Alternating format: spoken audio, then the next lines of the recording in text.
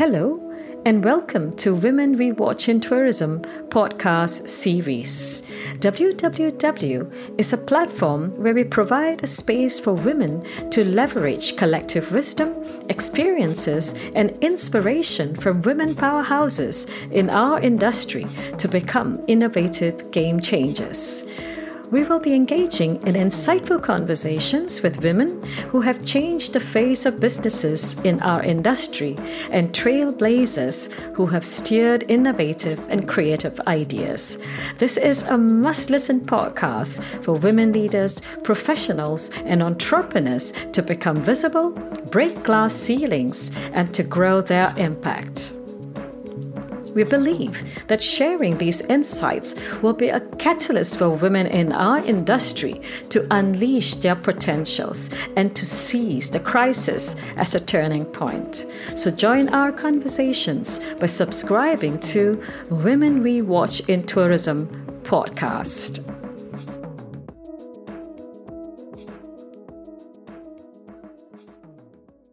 Recent research indicates that while mentorships are important for leadership success, it is sponsorships that make a difference in the career advancement of women.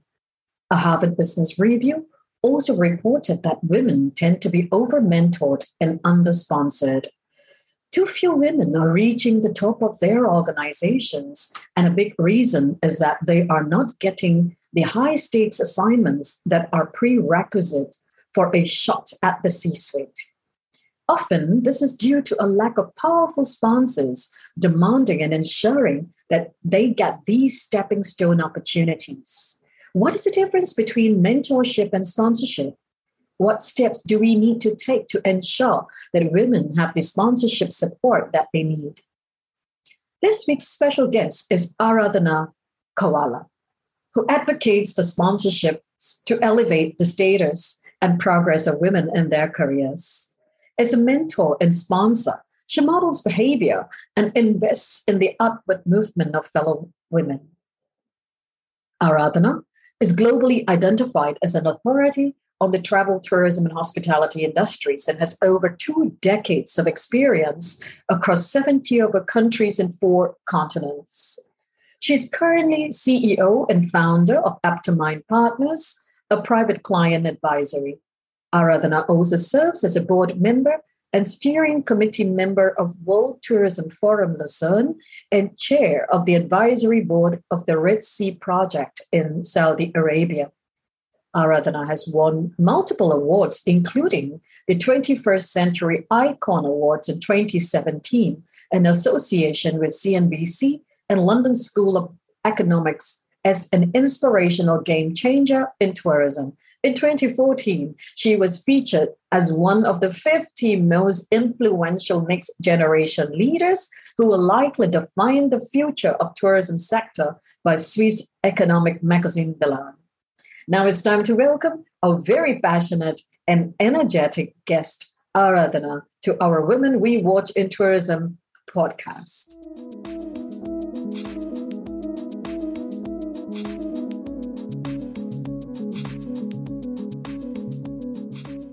Hi, Aradhana. Welcome to the podcast series. And Zinal and I are so excited to receive you here and to have you on our podcast. So let's begin. And we are so excited to hear you. Thank you for having me, Nisha and Zinal. I'm very excited to be here. So ready, steady, go when you're ready. Thank you. So, Aradhana, the very first question I want to ask you is this. You have been in the tourism and hospitality industry for more than 2 decades. And when I saw that, you have traveled to more than 70 over countries. So are you waiting for the borders to open and start traveling? And if that is so, which is the first country that you want to travel to or most excited to visit when the restrictions are lifted? I've worked in 75 different countries, lived in 5 continents, traveled to 120. And the way I put it is it's only still half the world. So I have one half of the world still to discover, which I hope to in this lifetime.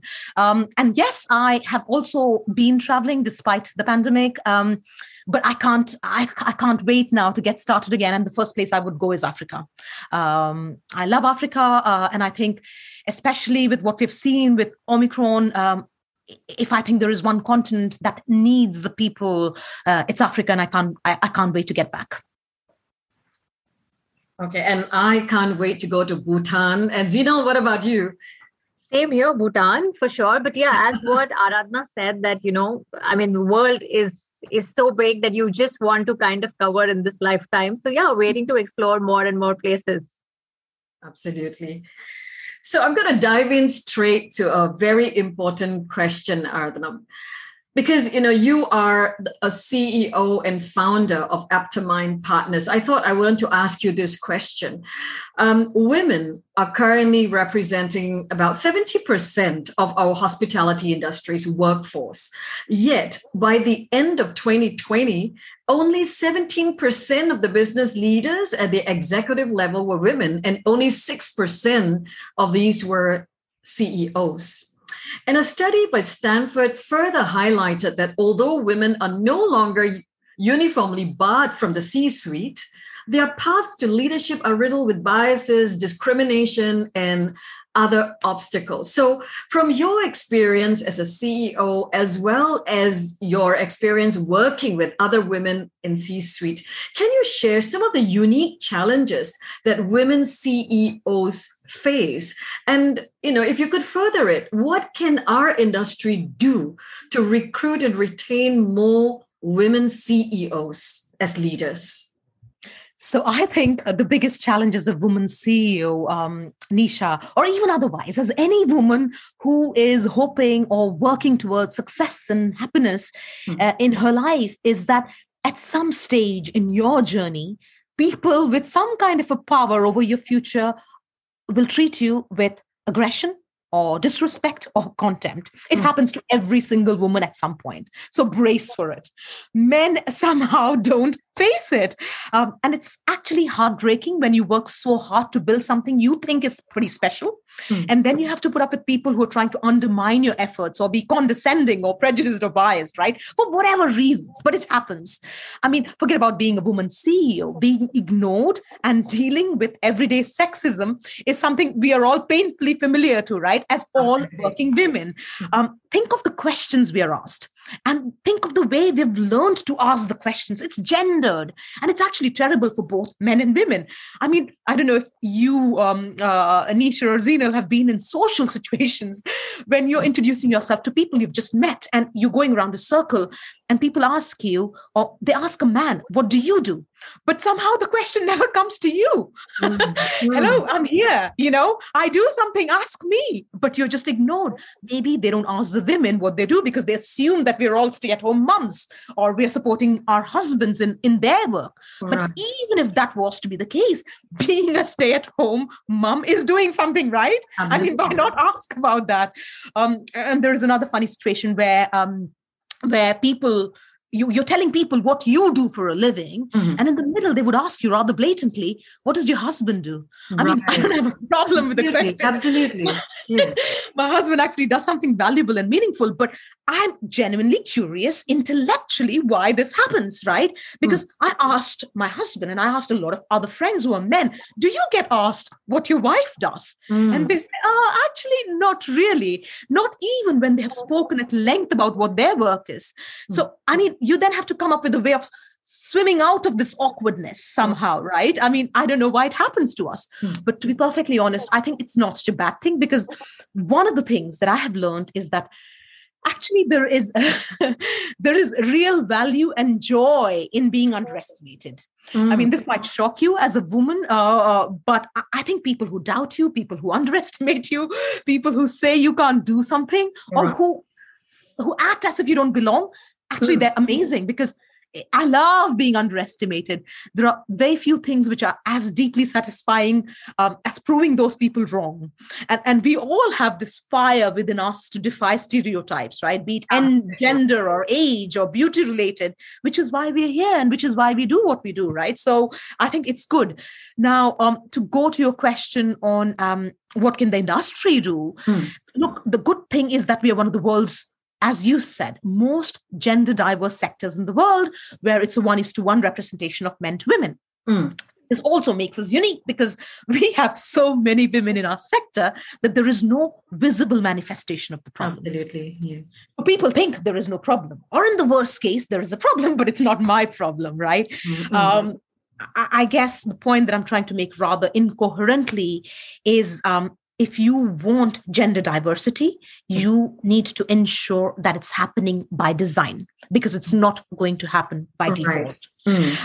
You need, in our industry, a culture of intention where we are treating gender diversity and equity as if your business survival depends on it. I'm talking board level public reporting, CDO accountability. I'm talking defining success in clear and concrete terms. I'm talking about driving accountability for promoting women into leadership roles.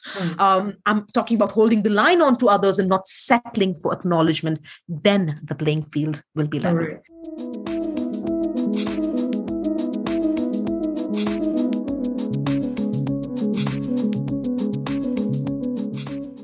So you use this word interestingly. It has to happen by design. So when you say that, who do you think should take that responsibility for the design of, gender diversity and accountability?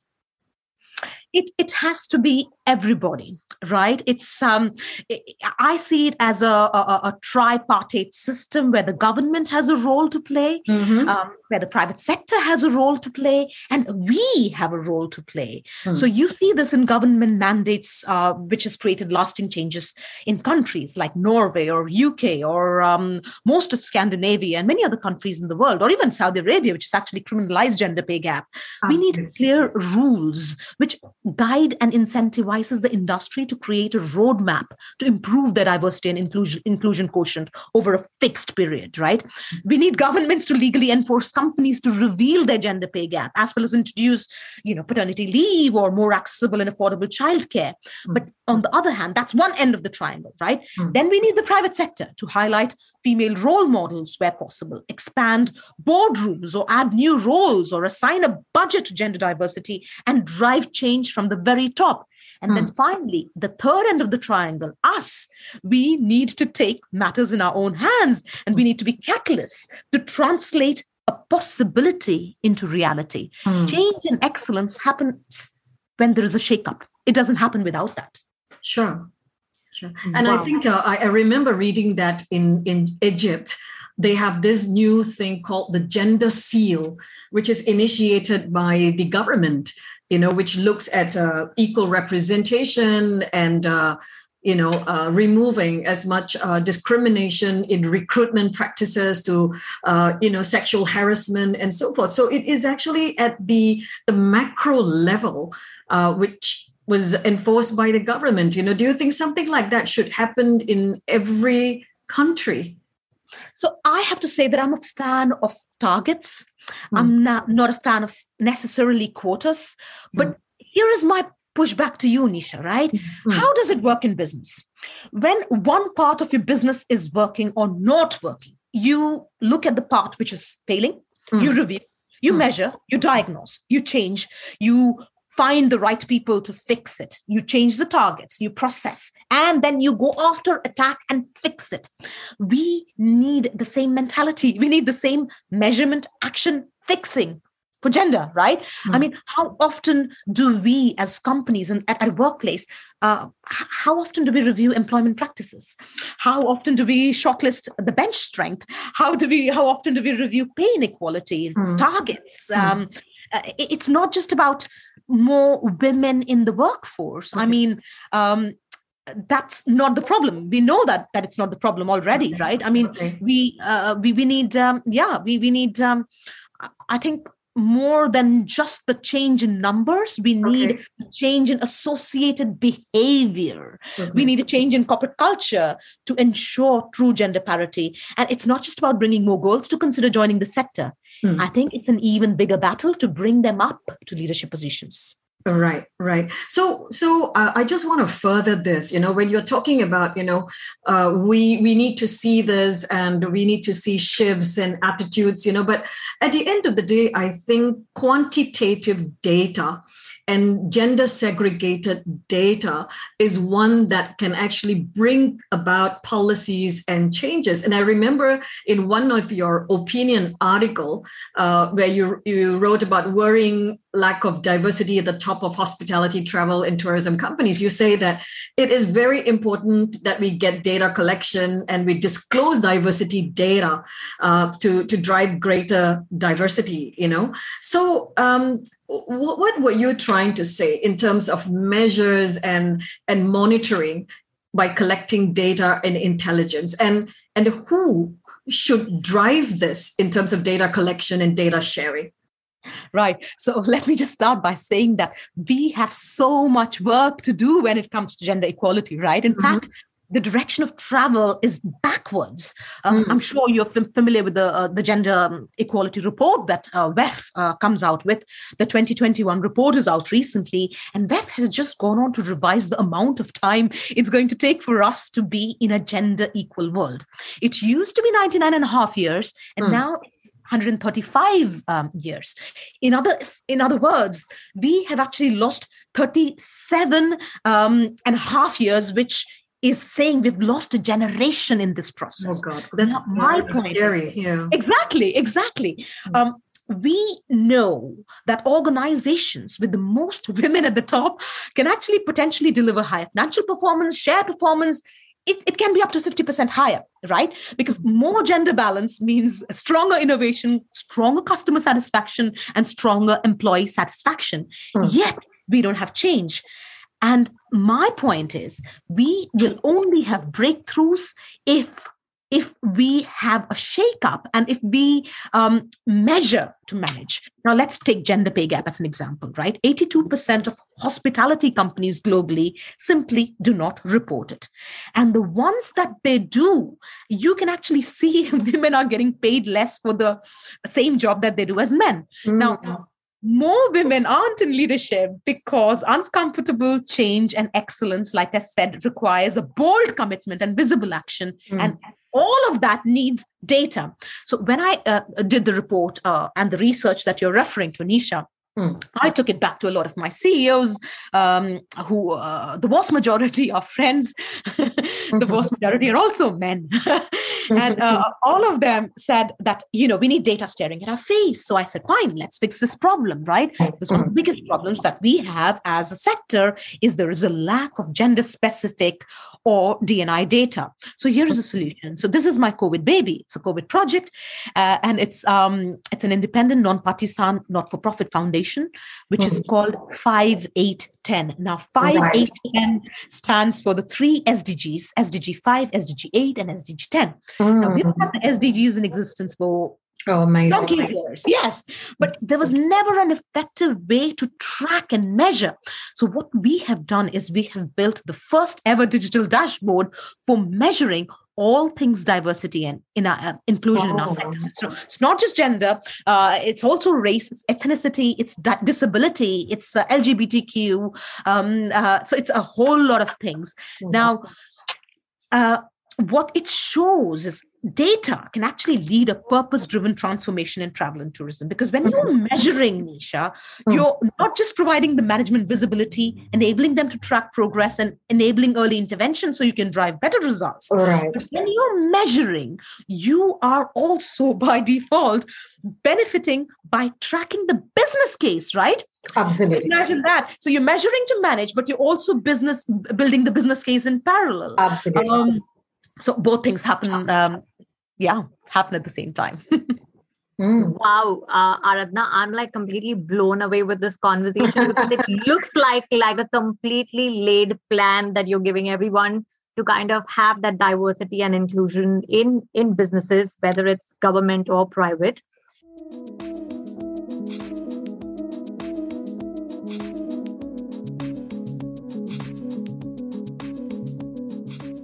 I have a very interesting question, Aradhana, especially when it comes to, mentoring and sponsoring women. All right. So the recent research indicates that mentorship are important for leadership success, and we have spoken about it quite a bit. It is also the sponsorship that makes a difference in the career advancement of women. So, what, according to you, in terms of what can organizations and women leaders do to support sponsorship of women? Did you personally have any mentors and sponsors helping you in your journey?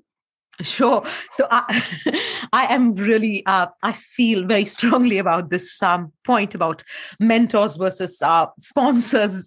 Zina, thank you for raising it, because I have to be honest, I don't want to hear one more time that women need to be mentored. No, women do not need mentors. Women need sponsors. I want leaders who will put my name forward, back my candidature for the next board role. Raise your hand if you want to sponsor. I want no more of any words. I want action, which often speaks louder than words, right? Don't tell me how good I am. I know. Act on it. So men who are ready to walk the talk, come forward, and all others, keep your hands down. Because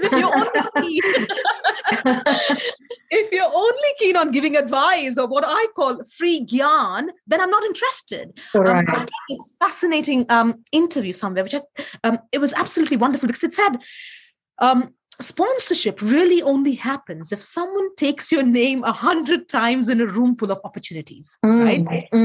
You need to take a personal interest in a candidate. You need to drive awareness of that candidate and stand up and advocate for them every single time. You need to ensure her point is listened to. That is sponsorship. Mentoring is easy. And yes, I have been very fortunate to have many sponsors along the way. Unfortunately, mostly men, which is a pity. I don't know why that is the case, but that has been the case. And some of them have actually believed in me more than I have done in myself. And every given opportunity, Zina, I pay it forward. Because I think it's very important for all of us in the tribe to be together. And I like being the kind of girl who is deeply secure and confident and empowered, and who cheers for other girls and really likes other girls to win. Because when a girl wins, she wins for everyone. Those who came before her, those who came after her. I love the way you have really, moved the concept of mentorship and sponsorship. It's a very, very different thought. And thank you for leading this, Aradhana. So have you sponsored women in your organization or wherever you have served as a board member? I would love to know that experience for sure. All the time, not just in choosing very actively to hire women talent, but also in terms of pushing people who I work with into a crisis zone, because that's how we grow the most often. In most boards where I start, I'm often the first person, but that's not how it ends when I leave, including in traditionally not the most not markets one would have thought of as most gender diverse. I started as being the only woman in 2 of the board roles that I have currently in the Kingdom of Saudi Arabia. I'm one of 3 in one of them. I'm one of 2 in the other. From a percentage point of view, from 8% women on boards, one of them have moved to 37. The other one is at 24. So you have to walk the talk. And it's interesting, Aradhana, because Harvard Business Review, in fact, claimed that women tend to be over-mentored and under-sponsored. I wonder if it's because, we don't have a clue or a good idea on what sponsorship is all about. So we use the very easily understood mentorship. We go and give free advice, and we think that we are role models. And maybe that is, ego stroking, maybe. What do you think? When we become mentors, it becomes ego stroking, right? Because sponsorship requires you to do the legwork.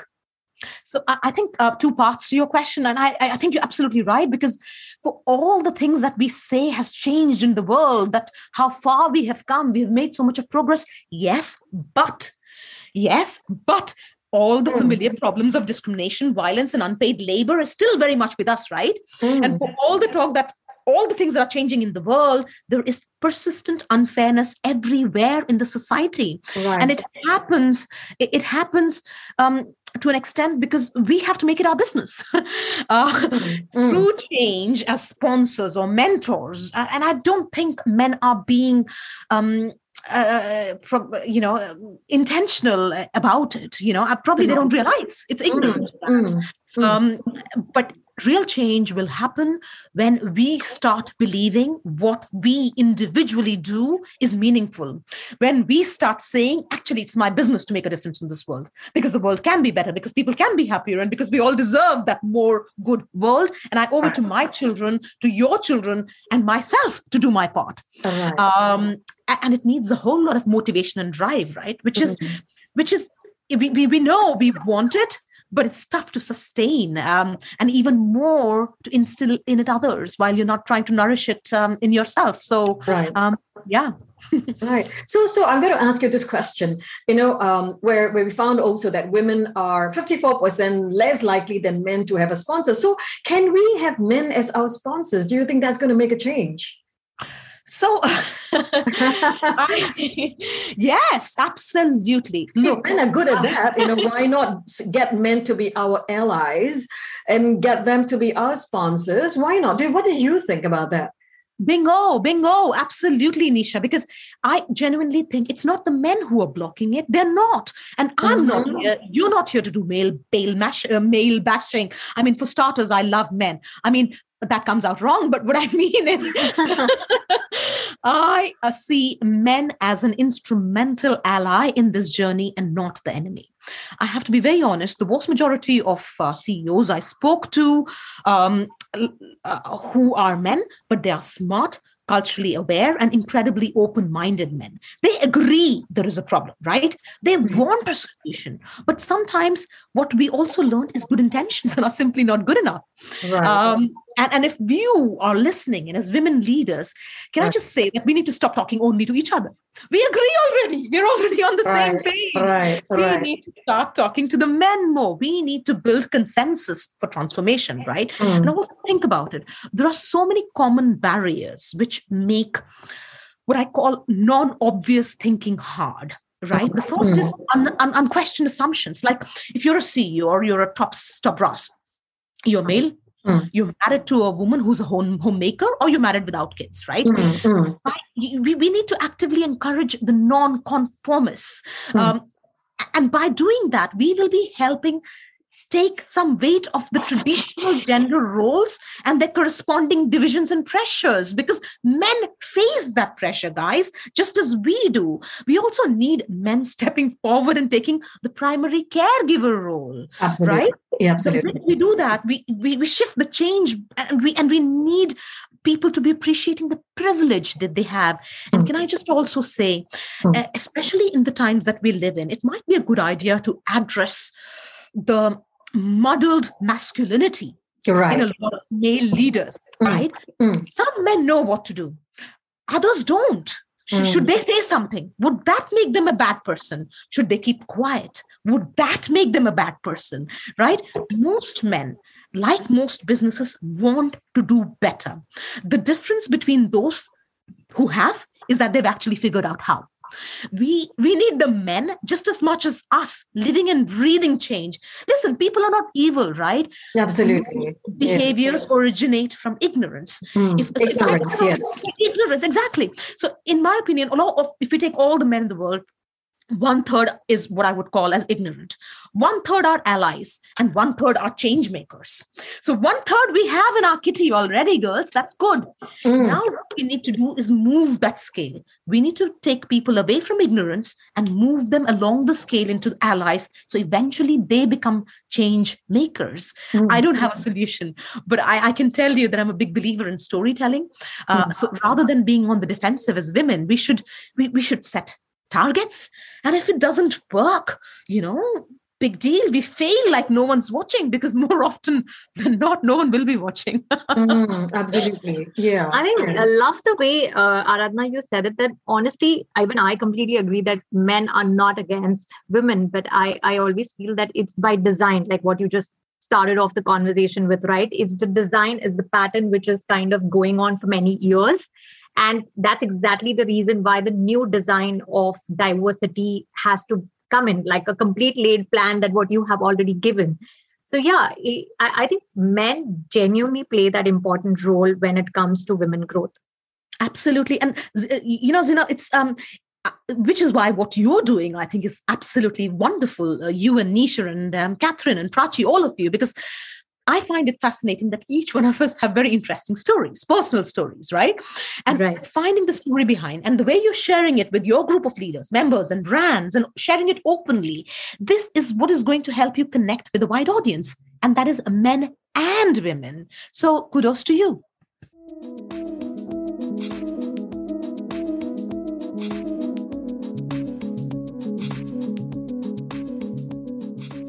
Let's also talk some bit on, the work-life balance. COVID has been hard, Aradhana, majorly for women. I mean, that's what is a lot of reports saying. So mothers are spending more time in the labor force than in the past, but also more time on childcare. Women are actually constantly juggling their commitments and responsibility, both personally and professionally, which is definitely making work-life balance difficult. So you are a CEO of your company. You have an active portfolio of board roles as well. So are you able to experience a work-life balance, or do you think that it is an illusion? Is it possible for women to have that life integration instead, where we can create synergies between work and life? I don't. I don't, seriously, because when it comes to work and family balance, it's horses for courses, right? Everyone has to have their own recipe and their own secret ingredient. Now, in my case, I'm a firm believer in mixing the two to achieve what I call is a work-life blend. It's a work-life incorporation. It's a work-life integration. It's not a work-life balance. Now, it's not to say that, look, as someone who travels extensively, do I regret missing out on my family? Of course I do. As mothers, the worst enemy you meet always lies inside of you, right? And as a working mother to 2 young children who travels extensively, I have suffered from what I call is mommy guilt all my life. And sometimes it's on steroids. I'm constantly, it's in a state of debate. Am I shortchanging my life and my kids' future for my career? It's a bit like a non-stop clash of the titans. I'm playing the judge and the jury, the plaintiff, the accuser, and there's a raging inner dialogue, which is conflicting with my original decision, regardless of its good intention. I have to share this story. At some point, my son, who's older now, but when he was 3, he thought his mother was a cabin crew because I only went to work in a plane. My suitcase was always packed and I was only home over the weekends. So, but then again, you see, in many ways, and my older one, it's funny, he used to say, Mommy, you're going to work? Or are you taking the Uber? Or are you taking the plane? It's not like I have a private jet parked in my in my garden. Well, not just yet, at least. But you see, in many ways, I think my professional success has been because of a supportive and engaged family. And equally, in my case, it's because I have a fulfilled professional career that I can actually be a good person, a good mother, good wife, good daughter, good sister, good everything, right? I need the two together. I don't understand this have your cake and eat it quote. Why should I choose? I want to have it all. So you can and you should go for it all. And it's not saying that you can have it all necessarily at the same time, and certainly not without some bumps along the way, but you can have it all. So compromise if you must, because by definition, compromise comes with an end date and it's temporary, but don't sacrifice anything, because when you sacrifice, it's not good for you and it's not good for the thing or person you're sacrificing for. And if there's anyone listening in, young girls who are someone like me or aspiring someone like me or aspiring to be someone like me, constantly juggling aspirations, priorities, and responsibilities, and more often than not, feeling less than adequate in the process, my advice to you is please find your way, go in with your eyes wide open and get all the help you can. We are not able to achieve success without help along the way, girls. So go for it. That's so very well said, Aradhana. I think it's more about building that ecosystem also for yourself, right? Along with what you want to do and what you want to kind of achieve, both personally and professionally. So I think it's an ecosystem blend, as what you said, that it's work-life blend, and and that's how it should be. Absolutely. Yeah. And so, Aradhana, if let's say you were to go back in time to your younger self, would you do the same thing again, or would it be any different? And what would you advise your younger self? No, I will have no regrets. I think I would just tell my younger self, remember the why of what you're doing. Which is what I said. And that's how I motivate myself, by truly believing what I do is actually meaningful. And it is my business to make a difference in the world. And I would tell the young girls, which is what I was at some point, be humble, because humility goes a long way in this world. Be humble and, treat others the way you want to be treated. Be hungry and don't settle or compromise. Look for the next thing, the next challenge, new places, new experience. Be smart. Don't stop learning. Don't stop growing. It's okay to try and fail, because that's probably still better than not trying. And don't wait. I mean, you're ready now. I don't understand when people say, "Oh, you will be ready in time." No. Don't wait. Don't listen to anyone who tells you that you cannot travel your path and that you can't do it now. Right. And finally, and I think this is important, if you choose to partner up, choose wisely, because who you marry or who you choose to partner with is probably the single most important career decision you make. We all talk about professional decisions. Look, guys, personal decisions are just as important. Find a feminist if you can help it, if possible. Otherwise, at least find a person who wants an equal relationship. Guys who want to support your career, the ones who will support and encourage your achievements and not be scared or intimidated or put off by it. So date widely, but marry wisely.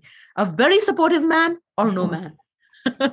Right. So it is, I think you are saying that men here as spouses or partners become our allies in our progression and growth, would you say? For you personally? 100%. Interestingly, it is totally. So, Aradhana, this is my question to you. And I think I really want to know this because, the energy that you come with. What is more important to you, competence or confidence? This is a tricky one, right? Can I split this in two parts? And can I just say, yes, please, that in men, I think confidence and charisma is often overrated. What we need more is competence and integrity. Look, in the world that we live in today, I think we desperately need leaders who are smart, rational, ethical, and empathetic. Spot on. We need a calm, rational style of leadership, right? If they have charisma on top, that's like a cherry on top. That's a bonus. Wonderful. I think we have too many of these Machiavellian alpha type strong men with this kind of machismo. I mean, it's some false bravado and blind ambition. I mean, if you ask me, they're all swaggering populists. But the second part, can I also say that we as women are champions in doubting ourselves, right? Even when we have all the competence we need. And women tend to seek approval. Really, it's your job to love yourself. It's not your bosses, it's not your teams. And if you love yourself, everything else will fall into place. So I would say we as women need more confidence. We need to be kind to ourselves and we need to play to our strengths. You are enough as you are. My job is not to be better than anyone else. I only want to be better than what I was yesterday. So I think we need more competence in men and we need more confidence in women. When women lack that confidence, and if they do not get the approval, very often they tend to become intentionally invisible. And then it becomes a double bind. True, absolutely. We do ourselves complete disservice. Completely agree.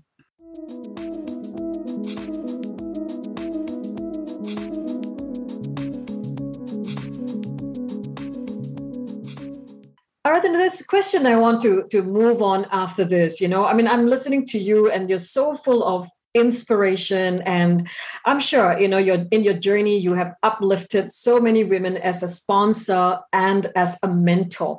So we have, desired to have you here on this podcast because I think many women will be so inspired, just the voice, your voice, and the passion with which you speak. But can you share with us, is there one woman that you watch and get inspired by? Oh boy, there's so many. Pleasant, so many, really. Political, corporate leaders, change makers in society. So many, from Angela Merkel to Michelle Obama, Maggie Thatcher, Julia Gillard, Indra Nooyi, to a young girl who's a woman of courage and who has something authentic to say. So I think far too many. I'm reading the book. The book I'm currently reading is, I think, fascinating. It's about Cleopatra. By Stacey Schiff. I think it's one of Pulitzer. And I was quite, we all think of Cleopatra, or at least I thought of differently. But the fact is, in 2000 years, only one or two other women have wielded the same unrestricted authority over so vast a realm as Cleopatra. She was nearly all alone at an all-male table. She was a force of personality, had irresistible charm, beauty, intelligence, will, her ability to not just speak multiple languages, but a language which could turn people to her will. She was an ingenious negotiator, a great political genius with an unfailing strategic sense. So if you ask me tomorrow, you'll get a different answer. So what is that one quality, if I were to ask you, that in women that really you think makes them so attractive? I think authenticity. Be yourself, right? And love yourself. I think a woman who is not afraid of, who doesn't go looking for trouble, but is not afraid of it. Someone who is, sure, someone who is young, and someone who doesn't give up. Beautifully said. So very true. Absolutely. I think that is bang on of never giving up and believing in yourself. That's what women need. Passion. I think you need passion. And we see that in you and your voice. Absolutely.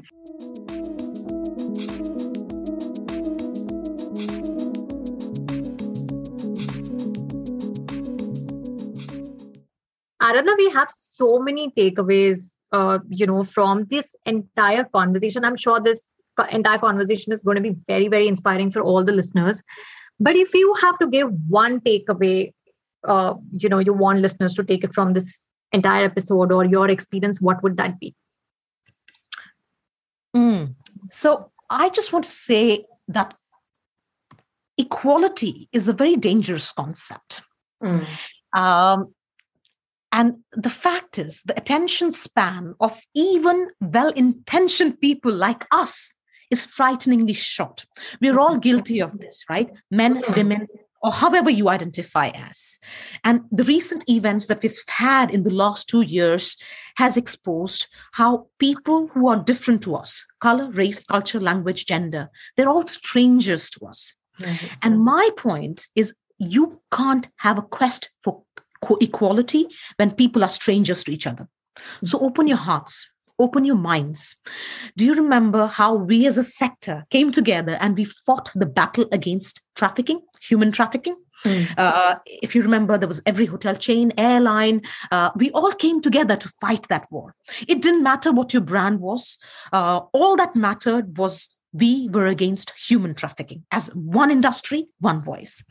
We need the same can't fail mentality to tackle the gender diversity crisis. And as individuals, don't underestimate your own power to make things better. We're all giants to someone. Start there.